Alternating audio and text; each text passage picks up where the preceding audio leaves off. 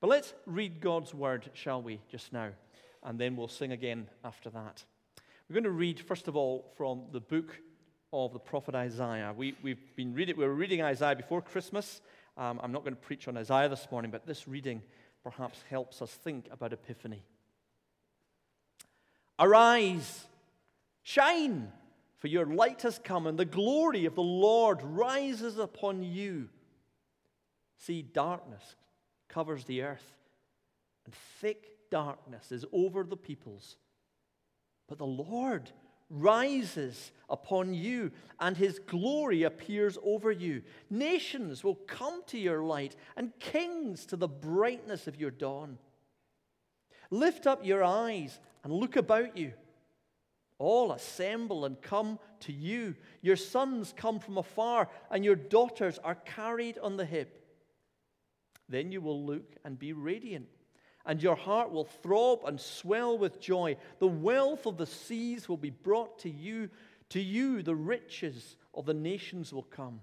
Herds of camels will cover your land. Young camels of Midian and Ephah, and all from Sheba will come, bearing gold and incense, and proclaiming the praise of the Lord. And then we read the familiar story from Matthew chapter 2 of the coming of the wise men. But just listen to the story, because as I prepared to preach this morning, and I was looking at this, I kept getting surprised by it, because there's a bit about the nativity story that we think we know it so well because we've seen the children act it out and we've watched all the different films about it. But when we hear God's word, sometimes it catches us by surprise. So let's hear the word of God from Matthew chapter 2. After Jesus was born in Bethlehem in Judea, during the time of King Herod, Magi from the east came to Jerusalem and asked, "Where is the one who has been born King of the Jews?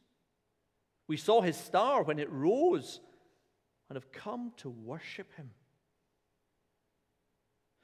When King Herod heard this, he was disturbed, and all Jerusalem with him. When he had called together all the people's chief priests and the teachers of the law, he asked them where the Messiah was to be born. "In Bethlehem in Judea," they replied, "for this is what the prophet has written. But you, Bethlehem, in the land of Judah, are by no means the least among the rulers of Judah, for out of you will come a ruler who will shepherd my people Israel."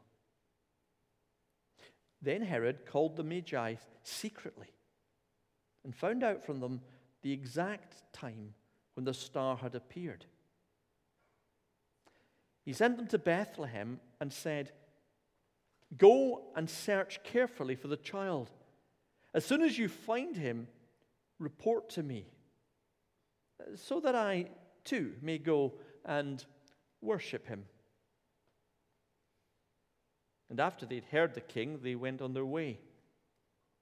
And the star that they'd seen when it rose went ahead of them until it stopped over the place where the child was. When they saw the star, they were overjoyed. On coming to the house, they saw the child with his mother Mary, and they bowed down and worshipped him. Then they opened their treasures and presented him with gifts of gold and frankincense and myrrh. And having been warned in a dream not to go back to Herod, they returned to their own country by another route. Amen. And thanks be to God for his word. Let's pray. Father, this morning as we come to your word, we pray that your Spirit would touch us as we contemplate it together, that this time might be a time of drawing close to you. We ask it in your name. Amen.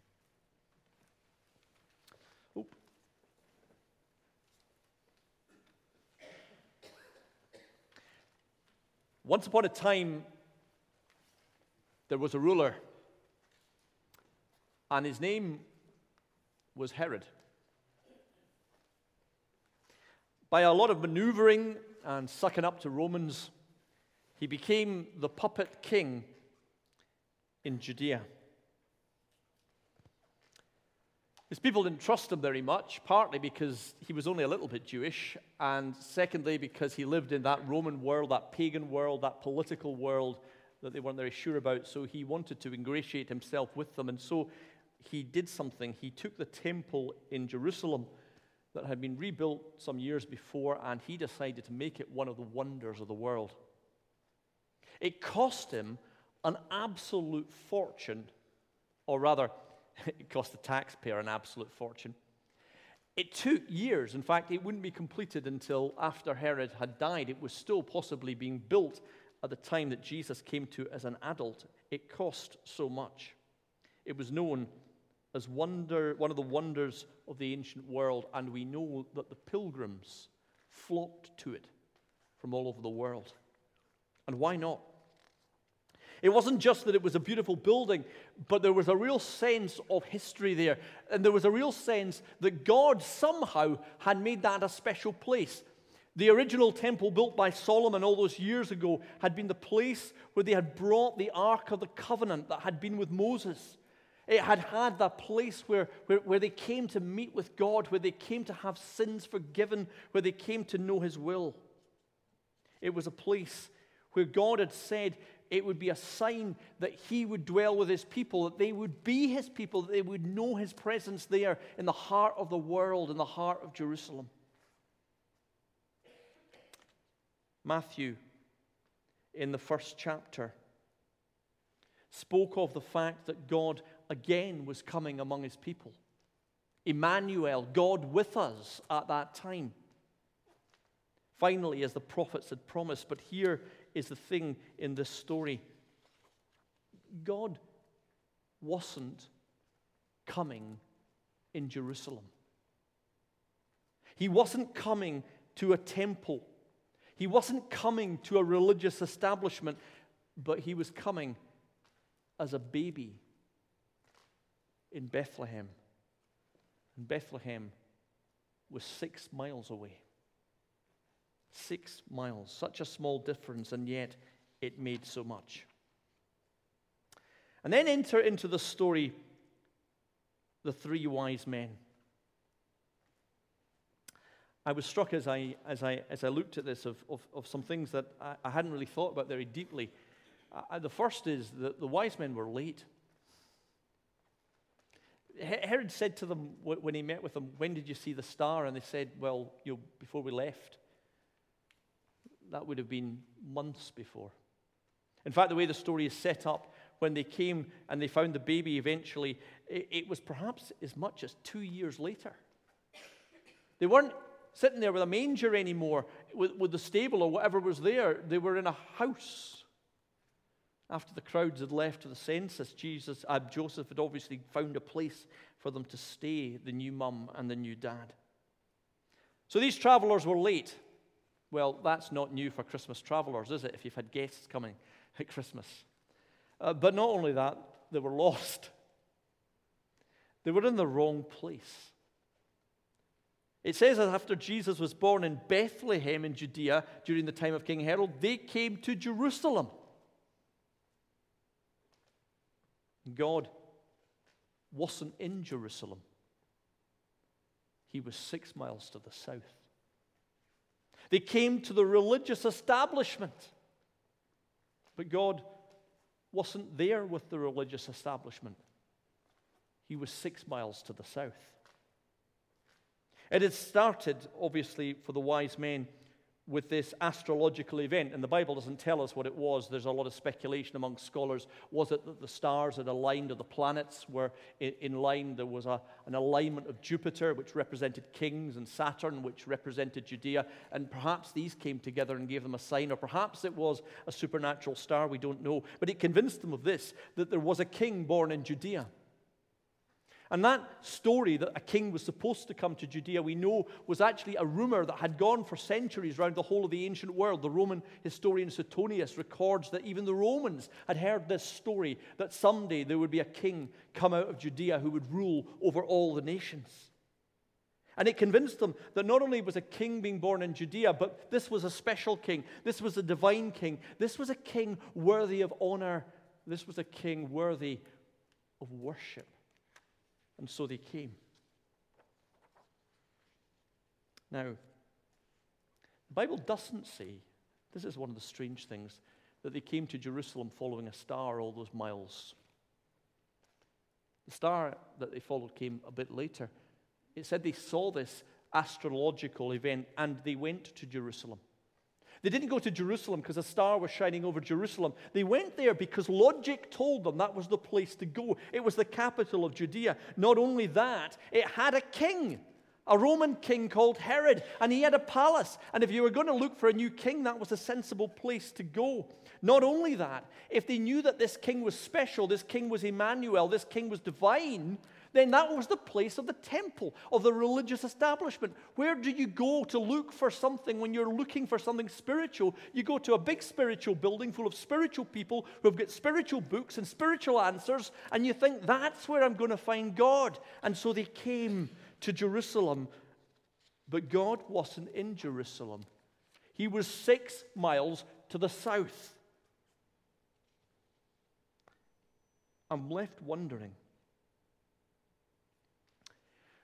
when people come to church, perhaps to a service, or perhaps they drop in at one of our events, or they join one of our organizations, or they come to one of our outreach events, whatever we're doing, if they come with hearts that are saying, I'm looking for answers, I'm looking for God, do they find it here? Are we the place and the community where people can find Jesus? Or are we 6 miles away being the religious establishment?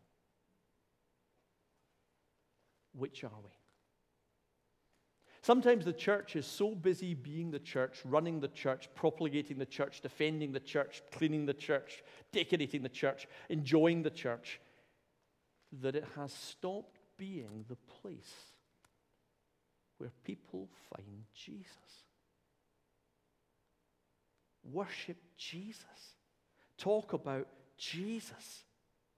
Where broken folk can actually come and find this reality that we say that we believe. Is that the place we want to be? Or are we 6 miles out?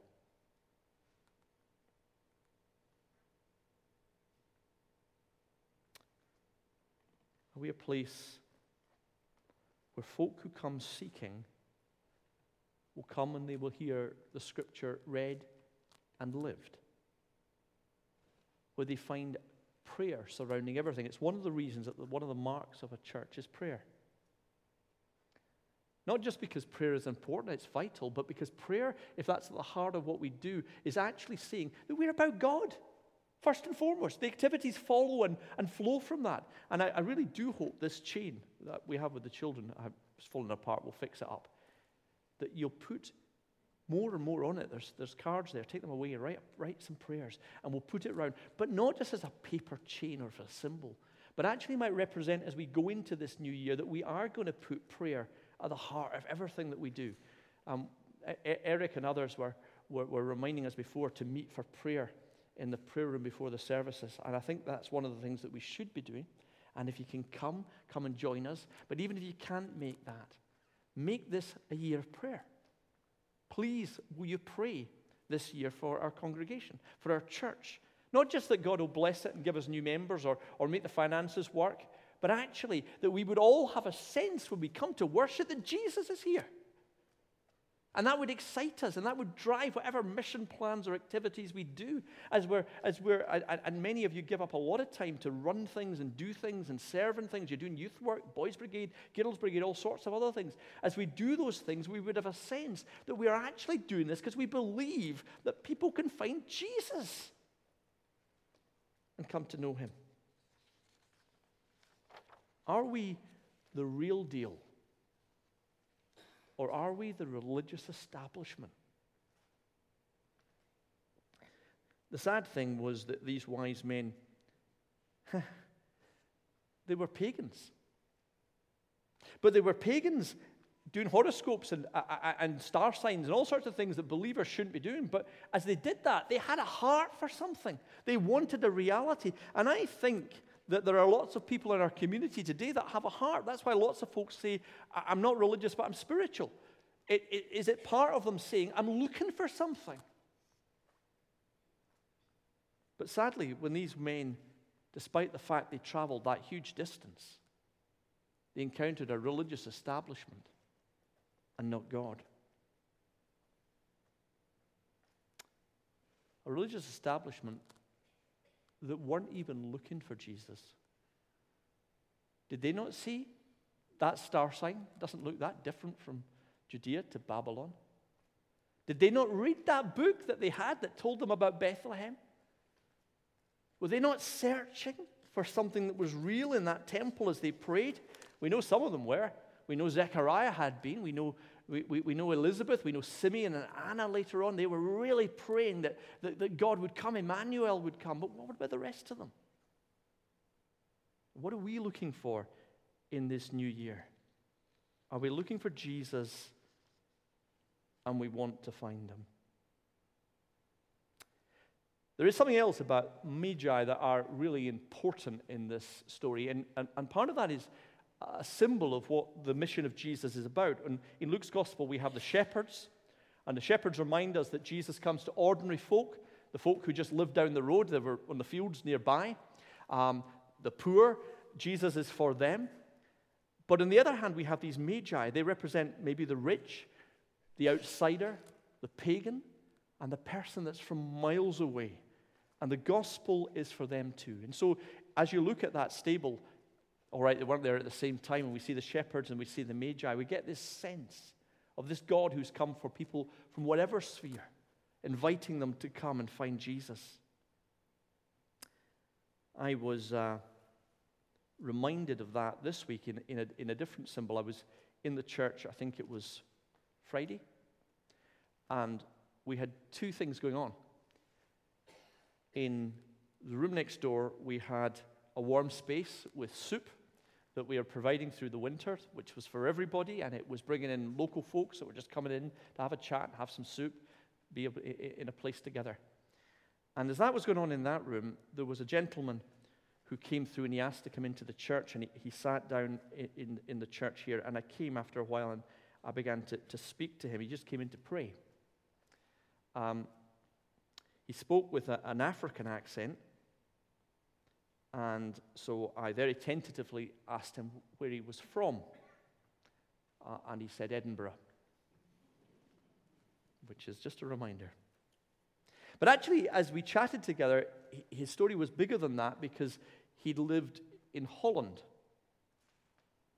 and Israel and England. And in all these different places he was living, he said to me, he kept going into churches because he was looking for God in those places, and that's why he'd come into that place today. And it was just that moment when I suddenly realized this gospel of God was for folk who'd come from afar into a holy place looking for something. And this gospel was for local folk who'd come for a bowl of soup with us as well. It's for everybody, a gospel for all. But sometimes we miss that because we're so trying to be the religious establishment and keep the religious establishment going, and the religious establishment feels threatened that we forget it.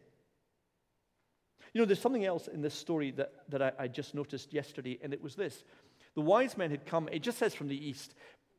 A lot of folk think that's probably Babylon direction, in which case they traveled about 900 miles, only they still had 6 to go. So they traveled, tell the Prime Minister I've done my maths, that's 894 miles, and they still had 6 to go. But here's the thing. They traveled 894 miles, they got to the religious establishment, and somebody said, it's over there. And you look at that, when it says they followed the star, and you think that's fantastic, wonderful, having a star to guide you. And I'm thinking, could nobody have taken them? Could nobody among all those priests and all those Levites and all those folk that run a temple have said, I'll take you to Bethlehem.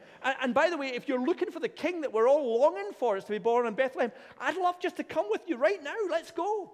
Not one person did that. They said, it's over there. What type of leadership, spiritual leadership is this, that nobody was willing to go with them to Bethlehem, to lead them there, to look with them, to search them, to go with them to the journey? You know, I went into a house one time and started to have a conversation, and as I was talking to the lady of the house was a member, and I was chatting to her, and as we started to talk, her husband began to ask me all sorts of questions about faith and what the meaning of this was and how you understood the Bible and what did I believe, and he wanted to know more and more. And we were there about an hour chatting. At the end of it, he said, I'm sorry I've kept you. I know that's not why you came. And I thought, what do you think I'm here for? What do you think the church is here for? What do you think the elders are doing when they visit? What do you think we're supposed to be doing together if it's not sharing with people about Jesus? Folks, just say this. See, when somebody does come through the door of a church, if they've got no church background, they've come 894 miles, even if they've just lived down the road, because they've taken a huge step into a different world that they possibly know nothing about. Can you please go the last 6 with them? The last 6 with them, of just opening up a little, of making it easy for them, of inviting them through for coffee. That's the little bits of it. And that's what mission, in a sense, is doing. Even as whatever we're doing in our activities, we're recognizing that sometimes God has brought people spiritually 894 miles, and he's just simply saying, can you help me? Can you be involved with this privilege of taking them the last 6? Just been open to talk about what Jesus means. It's as simple and as magnificent as that. Are we the real deal, or are we the religious establishment? You know, one of the things that being a parish church means at its root that's different from being a congregational church is this: we are set up constitutionally by the Church of Scotland to be the church for our community, not the church for our members. And sometimes we think that the mission is about getting more members so we can keep our church going. It's not. The mission is, and has always been, to testify and share and love in Jesus' name in the midst of our parish and our community, or all the places that you live and work as well. That's what it means. It's actually what every church should be about, but it's specifically one of the foundational thoughts of the Church of Scotland. We don't always get it right.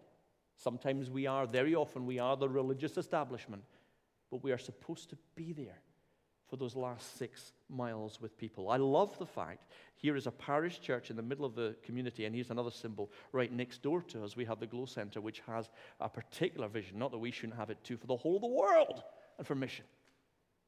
Local and universal, shepherds and magi. That's what the church is there to serve.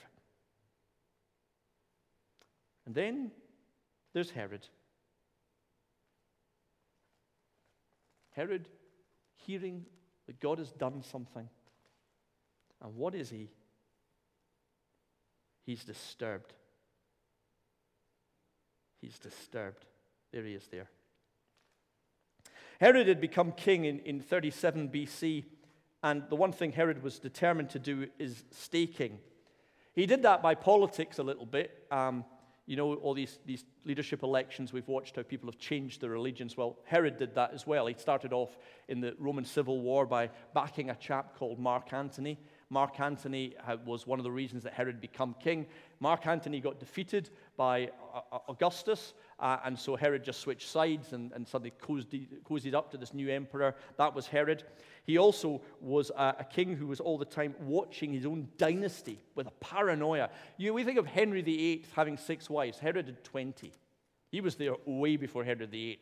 And if you think our current king has some problems with his sons, Herod had huge problems with his. He had 20 of them, or more than 20 of them, loads and loads of them. They fought, they tried to grab the throne from him, and all sorts of things, and he was completely paranoid to the point he was putting them to death to make sure he would stay in power.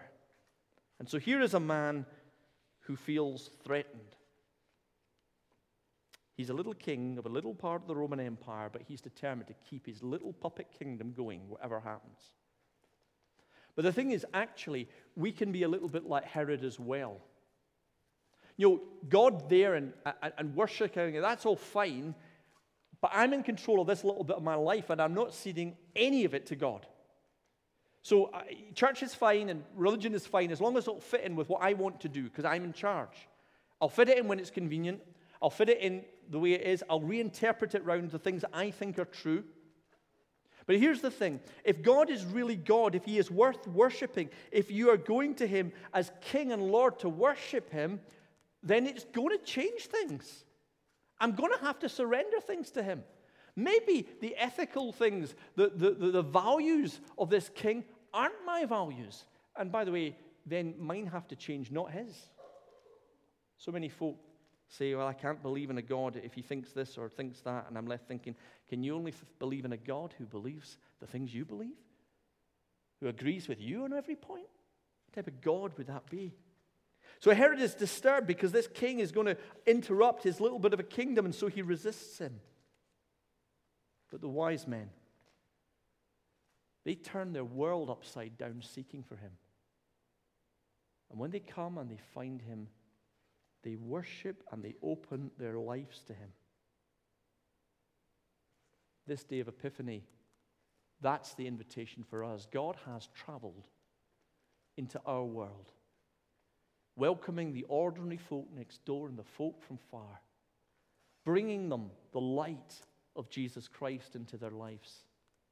We have his word, we have his people, we have his charge and his commission.